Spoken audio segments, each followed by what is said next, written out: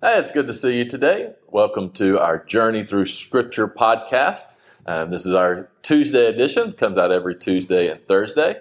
We're journeying through the Scripture, and we're going through in a chronological order. So glad that you have joined us today. My name is Philip Thomas, pastor of Journey here in Elgin, and we are in the Gospels, so we're kind of skipping around to all different points in the Gospels, especially where there's the similar stories that are happening. And so we are going to be looking at Matthew 17 and 18 today, as well as Mark chapter 9 and Luke chapter 9. So Matthew 17 and 18, Mark 9, and Luke 9. All right, so Matthew chapter 17. Remember, Jesus has just talked with the disciples, and Peter has given his proclamation that Jesus is the Christ, and Jesus promises that some will see the kingdom in its glory, right? Before they die. Well, that's kind of going to happen here at the Transfiguration. It also happens. You can make the case that it also happens whenever Jesus is resurrected. But in Matthew chapter 17, the first 13 verses there is the Transfiguration. So it's this interesting thing where Jesus goes up on a mountain. He brings Peter, James, and John with him. Those kind of the inner sanctum, if you will, right? Those three are clearly that they were there for the healing or the rising. Whenever Jesus brought the little girl back from the dead, it was Peter, James, and John. And remember, Jesus is telling them, now, I don't want you telling all of this to people, but I'm wanting you to see these things because Jesus is helping them strengthen their faith and better understand fully who he is. Because again, their idea of the Messiah was very different than who Jesus was. So he's not only proving to them that he is the Messiah, but he's also having to help them change their way of thinking about who the Messiah is and what he is going to do. He is not going to raise up an army and overthrow Rome. He is not creating a political kingdom. He is creating a spiritual kingdom of God. And so you have this wonderful encounter where Jesus is joined by Moses and Elijah, and Jesus is transfigured. He is made bright white, and I just can't imagine what that must have been like. Obviously, it was terrifying for Peter, James, and John. They want to build them booths, which is probably referring to the Feast of Tabernacles, right, giving them a place to stay. They want this to last a while, but it's not going to last a while. But there's some interesting little connections here with Moses being there. Moses also was transfigured in a way, probably a little bit different. If you remember, whenever he encountered God on Mount Sinai, he came back and his face was glowing, right? Like he had to put a veil in front of his face because he had experienced the presence of God. Well, now Jesus is that presence, right? It's obvious who Jesus is.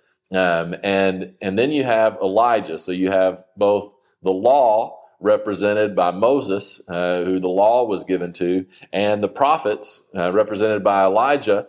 And God speaks. And of course, Peter, James, and John hear this, say, "This is my son, listen to him."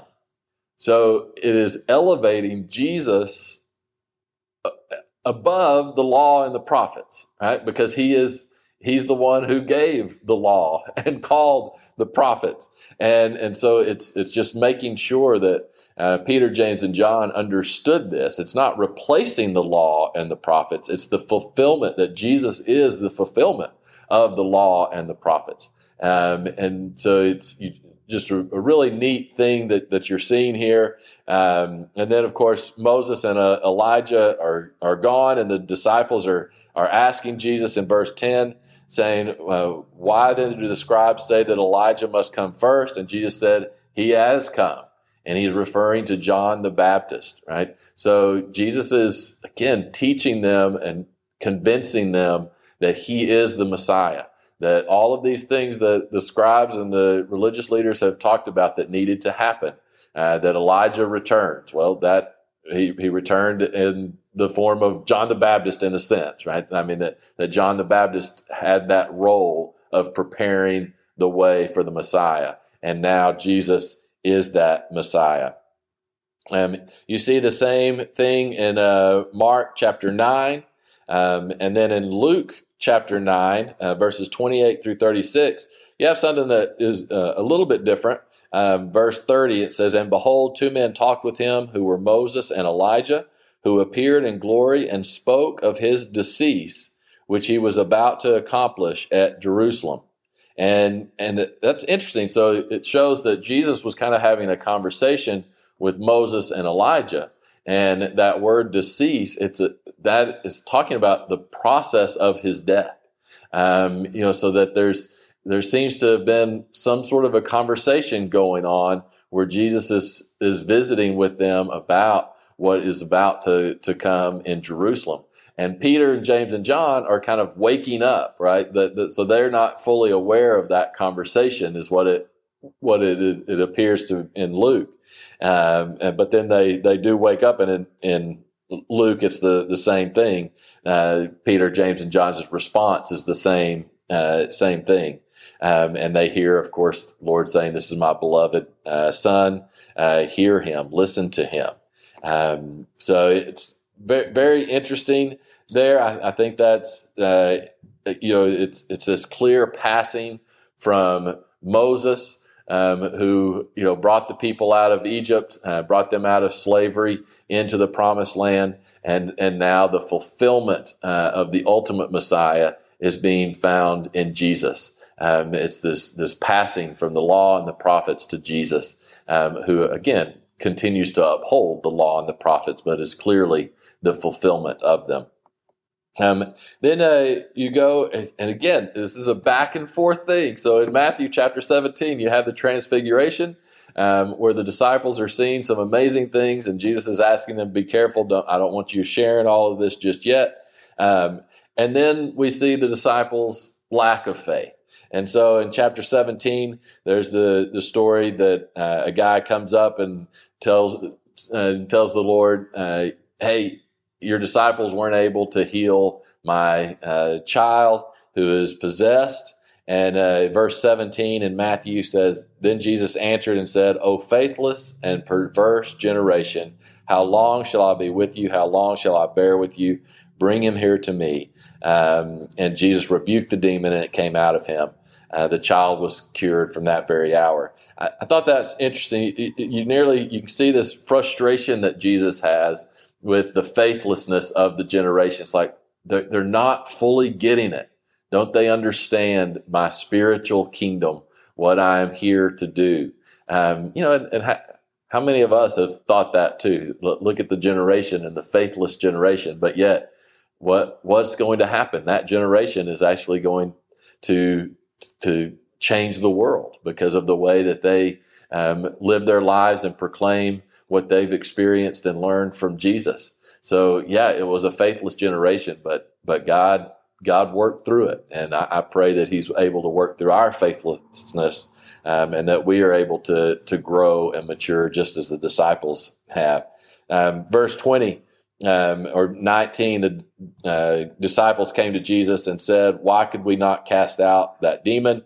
And he said, "Because of your unbelief. For assuredly I say to you, if you have faith as the mustard seed, you will say to this mountain, move from here to there, and it will move, and nothing will be impossible for you. However, this kind does not go out except by prayer and fasting."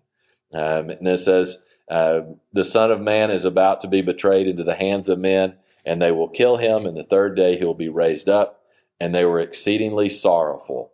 So Jesus is starting to be a little more overt with telling them what is to come and what is going to be happening, which is why he needs them to have that faith.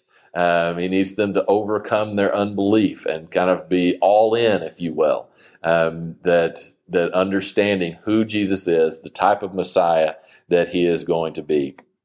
Mark chapter 9, 14 through 32 also has the same similar story, has a few more dialogue. And verse 21, so he asked his father, how long has this been happening to him? Talking about the child who he cast the demon out of. Father said, from childhood, and often he is thrown both into the fire and into the water to destroy him. But if you can do anything, have compassion on us and help us. And Jesus said to him, if you believe, all things are possible to him who believes. And I love this response, this honest response of the father. Immediately, the father of the child cried out and said with tears, Lord, I believe. Help my unbelief. Right? I love that because he's acknowledging the doubts. He's acknowledging sometimes the struggle to believe, but he wants to believe. And he's trying to believe, but those doubts are just going to come at us from all different directions. And I love that ask, Lord, I do believe, but help me in my unbelief. I think that's a good prayer for all of us. And so, of course, Jesus cast out, and again, he tells the disciples, he said, this kind can come out by nothing but prayer and fasting, of developing that spiritual relationship with God. Luke chapter 9, 37 through 45, again, has this much shorter. Again, Jesus predicts his death. And, this in verse 45 of Luke 9 says, but they did not understand this saying, and it was hidden from them so that they did not perceive it. And they were afraid to ask him about this saying, right? So Jesus is telling him that he's going to end up dying, and they can't comprehend because again, they are thinking of Jesus the Messiah as this political conquering hero, and he is going to conquer, but it's going to be in a different way. It's going to be conquering sin and death through his own death and resurrection. Then we have getting into the rest of Matthew chapter 17 through chapter 18, verse 9. Kind of talks about the kingdom of God and our place in the kingdom of God. You have this interesting thing whenever they're in Capernaum and they're approached and asked, do you pay the temple tax? And Jesus uses that as an opportunity, and he says, who is taxed by kings of the earth? Do they take from their sons or from their strangers? And the disciples answer, well, the strangers. And Jesus says, but the sons are able to enter freely. He's talking about the kingdom of God, that there are no barriers. You don't have to pay to get into the kingdom of God, that all are welcome to come into the kingdom of God. And then you have this cool little miracle that Jesus says, go to catch a fish and you'll find enough to pay the temple tax. Kind of an interesting thing. Then in chapter 18, 1 through 9, there's kind of talking about the greatest. Who's going to be the greatest in the kingdom of God, right? The disciples are wanting to know what's the pecking order going to be. And then Jesus calls a little child, set him in the midst, said, assuredly, I say to you, unless you are converted and become as little children, you will by no means enter the kingdom of heaven. Therefore, whoever humbles himself as this little child is the greatest in the kingdom of heaven. Whoever receives one little child like this in my name receives me. Right? So again, it's about that faith, that believing that Jesus is who he says he is. And then he talks about the gravity of sin. He says, whoever causes one of these little ones who believe in me to sin, it would be better for him if a millstone were hung around his neck and if he were drowned in the depths of the sea. And then verse 7 of chapter 18, Matthew 18, woe to the world because of offenses or sinfulness, right? For offenses must come. They're going to come because we live in the fallen world. It says, but woe to that man by whom the offenses come. That's very interesting there, that Jesus is saying, yes, there are going to be offenses and we're going to have to deal with that, but don't be the one who is causing the offense. And whenever it says it would be better for a millstone to hung around his neck than to deceive one of these little ones, I think we're entering into a time in our culture where our culture is intentionally deceiving our children more than it has in the past. And I believe there may be lots of millstones to go around, and we want to make sure that we do not deceive our children, that we do not lead them to a path of unbelief, a path that leads away from God, but we need to make sure we're leading them on a path towards God. And then Matthew, there at the end of or verses 8 and 9, it's if your hand or foot causes you to sin, cut it off. It's better for you to enter into life lame or maimed, right? So it's this, obviously not literal, but saying cut out that sinfulness in your life. Quit participating in it.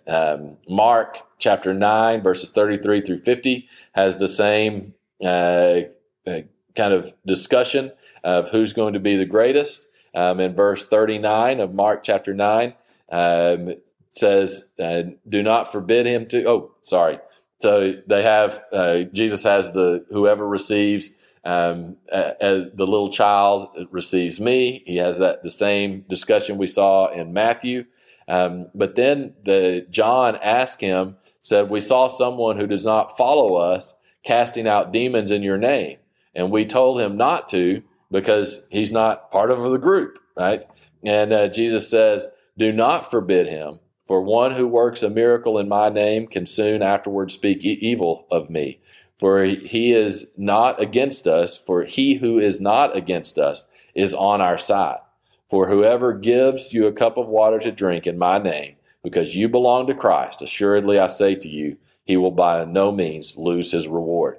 And what that's talking about is there may be people who do things a little bit different and go about things in a different way. But if they're doing it in the name of Jesus, if they are for Jesus, then they can be for us. We don't have to see them as the enemy. But then Mark continues on. I think this is important because sometimes we skip over things like this that Jesus says. This is it starting in verse 42. But whoever causes one of these little ones who believe in me to stumble, it would be better for him for a millstone were hung around his neck and he were thrown into the sea.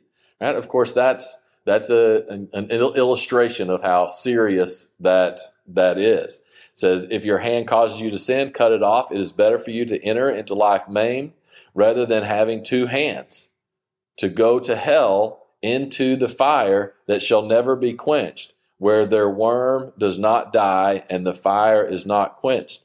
And then Jesus says that two more times, that there are consequences to living in sin, to continually sinning intentionally and not asking for repentance and not striving to change our life to look like that of Jesus's. There will be some sort of repercussions of that, and Jesus specifically says here 3 times that repercussion is hell, that you will be cast into hell. It's important for us not to skip over those aspects of who Jesus is. Luke chapter 9, 46 through 50, there's the dispute of who's greatest again.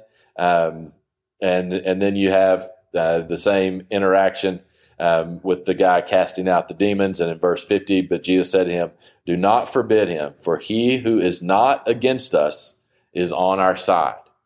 Right? So those who are not actively working against Jesus, that is who he's warning. Do not be actively working against the kingdom of God. All right, so for Thursday, let's look at John chapter 7 and 8. So actually 7, 8, and 9. Ooh. Can we get to 10? 7, 8. Let's do that. John 7, 8, 9, 10. Okay? So that's 4 chapters, 7 through 10 on John for Thursday. All right, we will see you then. Thanks for joining us.